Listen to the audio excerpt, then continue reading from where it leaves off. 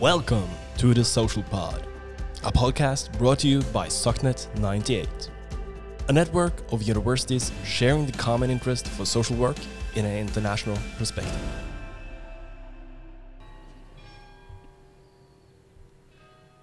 And to the sounds of the bell of the Girona Cathedral, we would like to start this podcast episode. My name is Steinar Wikholt. I'm an associate professor at the University of Southeastern Norway, and with me today we have... My name is Marika Turganov. I am a senior lecturer and coordinator of everything international. At the social work department in the Hanze University of Applied Sciences in Groningen. And where is Groningen? Groningen is in the north of the Netherlands. North of the Netherlands. Did I pronounce it correctly? Groningen? Groningen? Yes, very well. I'm getting pretty decent at that. But your G is a little bit like you are from the south of the Netherlands. Oh, yeah, that's my dialect.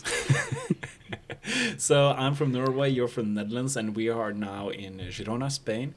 And we are here because we are international coordinators of SOCNET 98. And we have, each year, we do have a coordinators meeting, meaning that in the fall, we get together and we plan the activities in the network. And the main activity in the network would be the International University Week. That goes on every approximately April each year. Yes, that's what we've been doing here so far. And also when we're here, we meet each other physically, and that is, I think, is an important part of the network, that we as coordinators, we do meet. And whenever we meet, we get ideas. And when we get ideas, we can start recording stuff, for example, like we're going to do this episode in the podcast. Yeah, and I think we have established a relationship with the network, but also with each other, because we see each other. And every year coming together, you kind of rekindle that bond we have together. So, that's very valuable. Yeah. I know you asked me if we can make a podcast episode on a certain topic. What is the topic? The topic of today is meaning. Yeah. Meaning of life? Meaning in life. In life? Yeah. That's a huge topic. It is, it can be, but it can also be in very small baby steps. So that's what I am trying to talk more about to students. I've given lectures about this to our own students, to students from Germany, your students actually in Norway. In Norway, so give the lecture in Norway also? Yeah, and at the symposium for people working in the field of social work. Yeah. So, and also for a lot of boys that were doing a beta study, so very non-social work. Okay. And every occasion you get different answers, but in every occasion it's always also the same. Yeah. But what is the question? The question we address has to do with this framework I use. So there's this woman, she is a psychologist. She wrote a book in 2017 called The Power of Meaning. Her name is Emily Esfahani Smith, and she wrote a book about 4 pillars of meaning. Because she grew up in a Sufi household. So when she grew up, she was surrounded by people coming together, sharing food, sharing philosophizing together, meditation. So that was normal to her. Yeah. And then she lived in America. So when she grew up, she went to college in America, so she started to live a more Western approached life. Mm-hmm. So chasing happiness, trying to get good grades and a nice boyfriend and a good apartment, but she felt, not very happy, a little bit empty. Yeah. And that made her look for what gives our life meaning. So it's not... It's not the question, what is the meaning of life, no. But what gives life meaning. Yeah, it's the other way around, Because if you search for the meaning of life, it's like searching for happiness. It's guaranteed you will not find it. Yeah. But if you bring meaning into your life, then that gives your life meaning, and that as a side effect, you are happy. Yeah. Well, should we start with what is the pillars? Or are we going too fast then? No, I think it's good. She based these pillars on a lot of research she did herself, and also literature, and poetry, and like all these different sources. And then she came up with these pillars. So the 4 pillars are drum roll, belonging. So it's the relationships we have. The purpose. So a purpose to your life, to what you are here to do. Transcendence, which is usually makes us think about religion, but it's broader than that. And the fourth one is storytelling. So the story we tell ourselves about our lives, how we came here. We all teach students within the field of social work. How is this related to social work? What do you say? I think that when you ask students why they want to become social workers, usually they answer something like, "I want to help people,"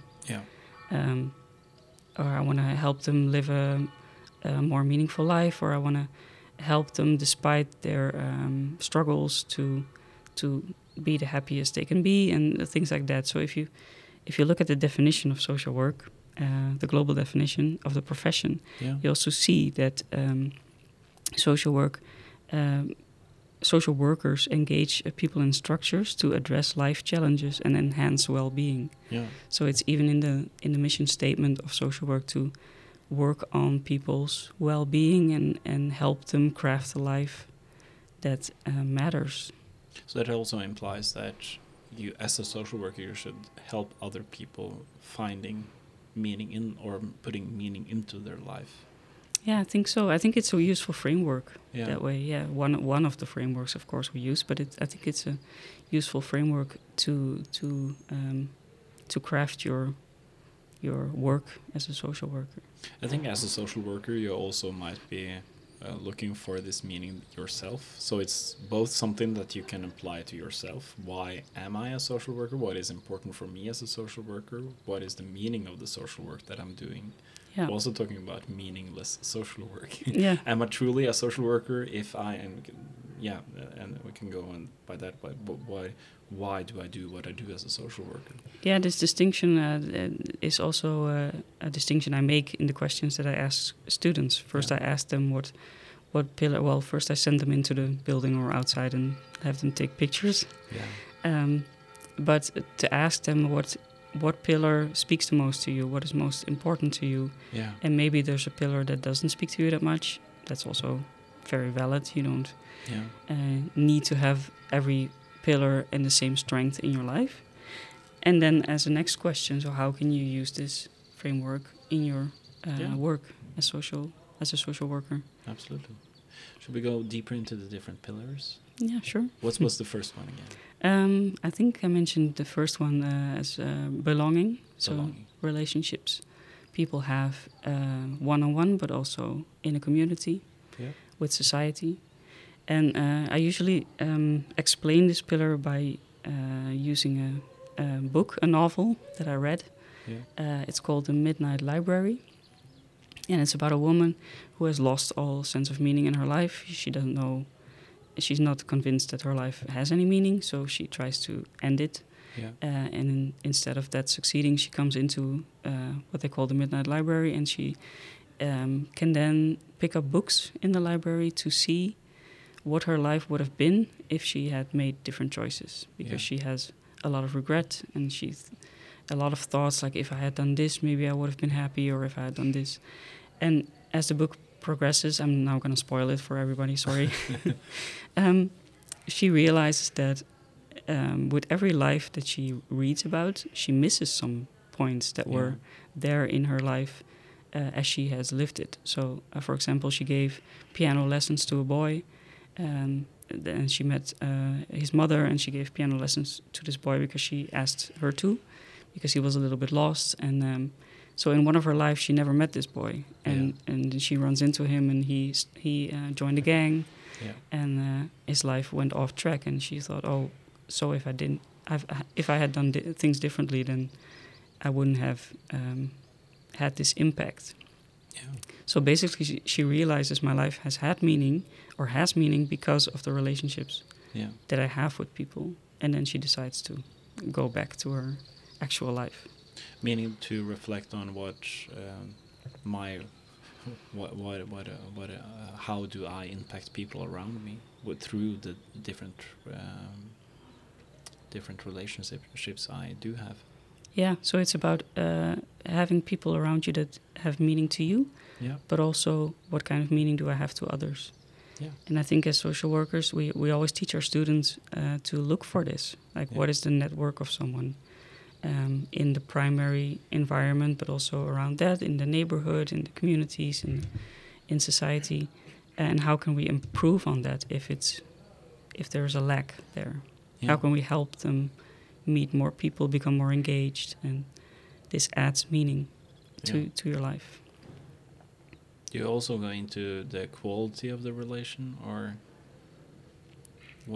how can you make a better relationship, or a deeper relationship? Or yeah, because we all know the examples of someone having a ton of people around them, but still feel very lonely. So yeah, it's not only about the quantity of relationships, but also what kind of relationships.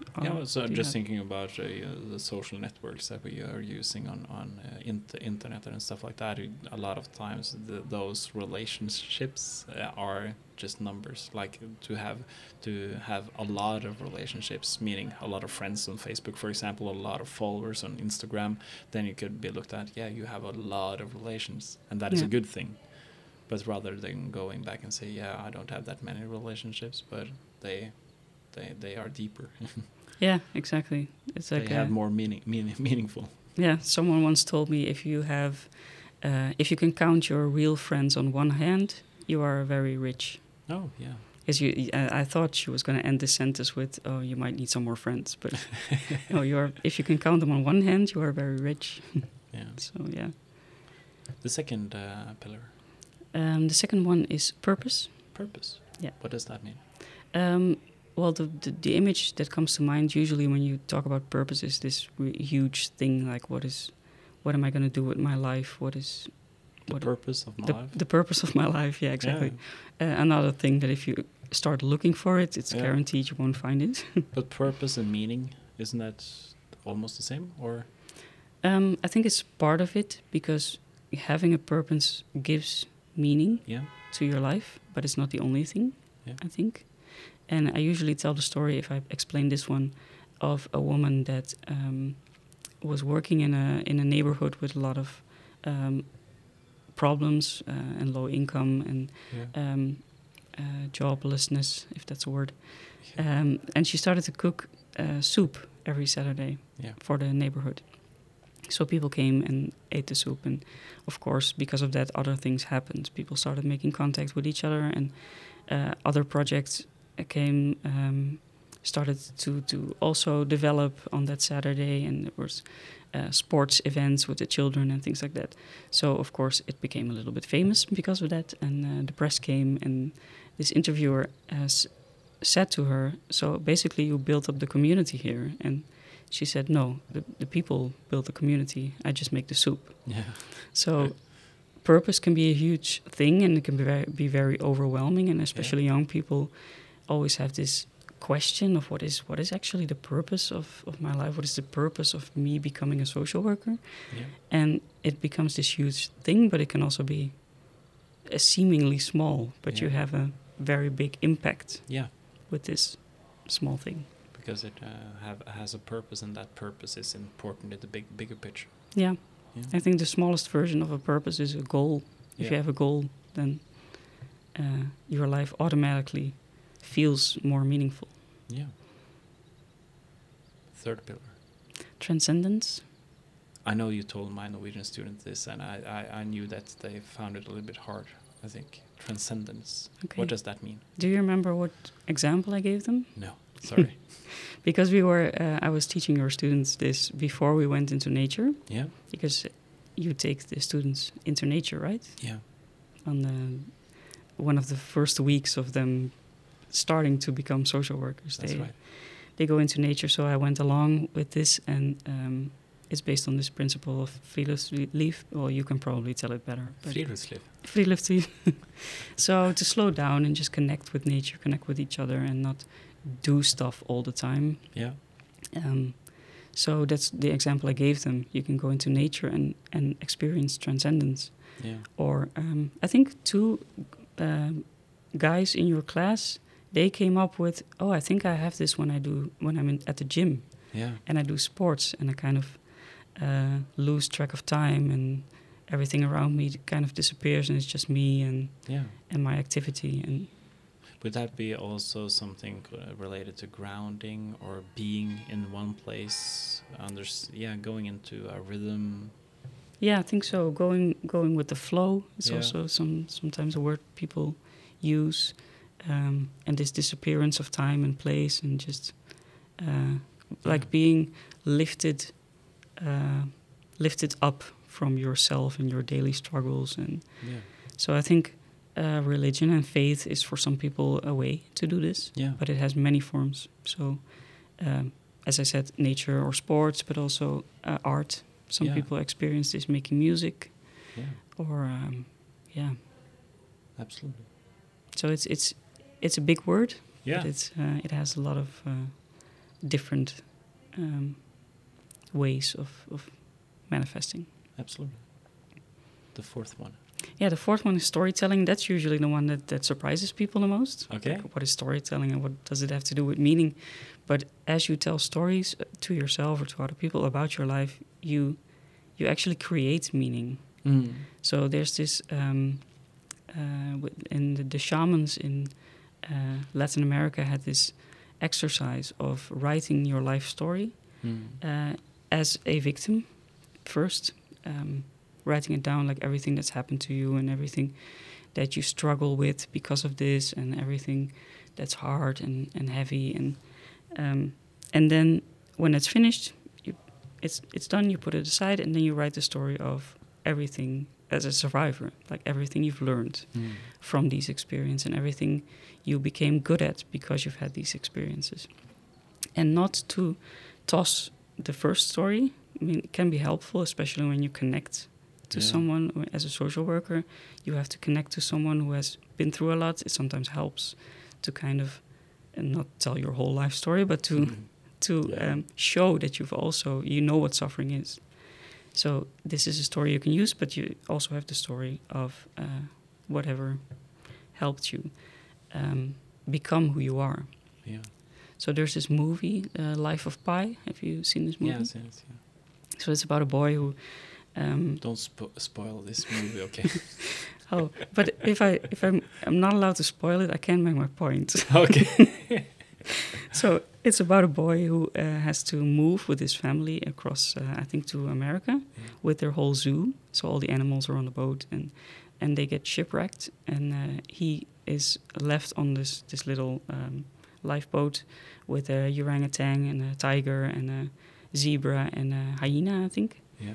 And so he tells this whole story. He tells it to a journalist, and we see the story happening of how the hyena killed the zebra and the orangutan, and then at some point, and the tiger kills the hyena. So he is left with this tiger, this huge Bengal tiger, I think. And they survive this months on being on this boat. But the journalist obviously thinks it's just very unlikely that this happened, and that the tiger didn't eat the boy. So he asked for the police report, and the police report says that he was on a boat with the captain and the cook and his mother, and no tiger, so not a fourth person. And then we learned that he was actually the tiger. So, and so the journalist asks him, like, what is the real story? And then he says something like, does it matter? Because both stories I've suffered a lot and I've learned a lot, but this is a better story. This is a better story. And so he writes down the story about the animals because he agrees that it's a better story. So would you then, by focusing on these four pillars, try to give more meaning in the lives of yourself or other people? Yeah, I think it's a good way to understand sometimes why we sometimes feel like we are a little bit off track or we don't have a very solid foundation in our lives. Because when I explain it to students, I usually use this metaphor of a chair. If you sit on a chair, you have four. I don't know the word in English, but legs. Yeah. Thank you. 4 legs under the chair. But if you take one away, you kind of you can still sit down, but it gets a little bit wobbly. Yeah. If you take away 2, then you have to be really good at balancing. And if you take away 3 or 4, you fall over.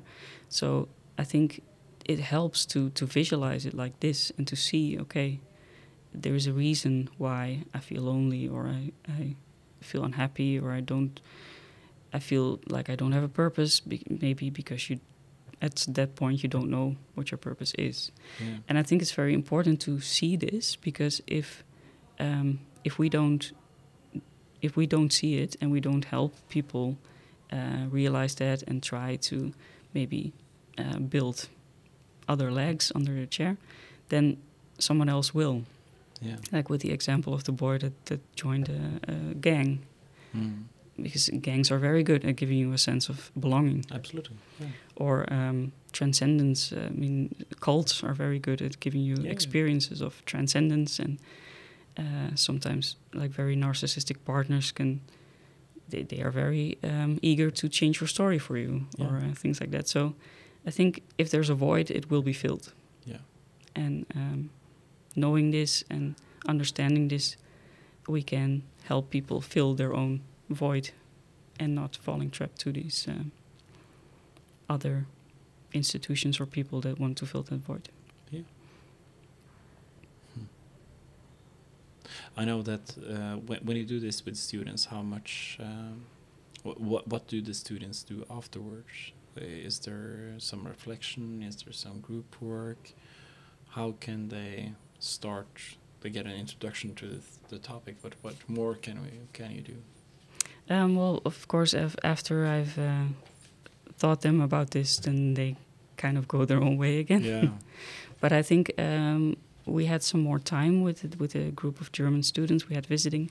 I think we had 2 hours. Yeah. And then you see a lot happening, because they start to chew on this topic, and they came up with all these frames in which they could use this in their work as social workers.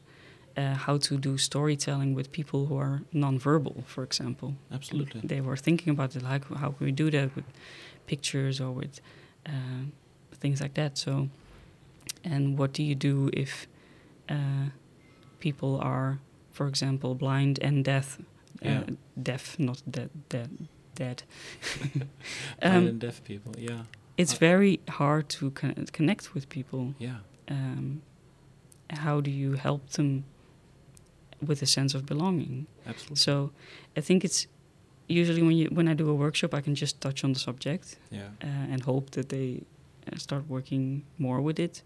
But if you have some more time, you can see that, because they connect it to all their experiences in the field, and they start to see opportunities. And that's really, really beautiful to see. If someone listening to this want to know more about this subject, where can they find more information about it? I think it's good to start by reading this book by Emily Esfahani-Smith, so The Power of Meaning. Yeah. She also has a very great TED Talk. Yeah. If you just want to not read a whole book, but start with the basics, she has a good TED Talk to watch. And and go from there, I guess. Yeah, make sure to link it in the description of the podcast. We will. Thank you so much for giving us this introduction. It was my pleasure. Yeah, and now we're going to enjoy the evening in Girona in Spain. Yeah, as we were sitting here, it's slowly getting dark. Darker and darker, and bats. There's a lot of bats. And bats, yeah. And the church bells. You probably heard the church bells. Yeah. Thank you so much. You too.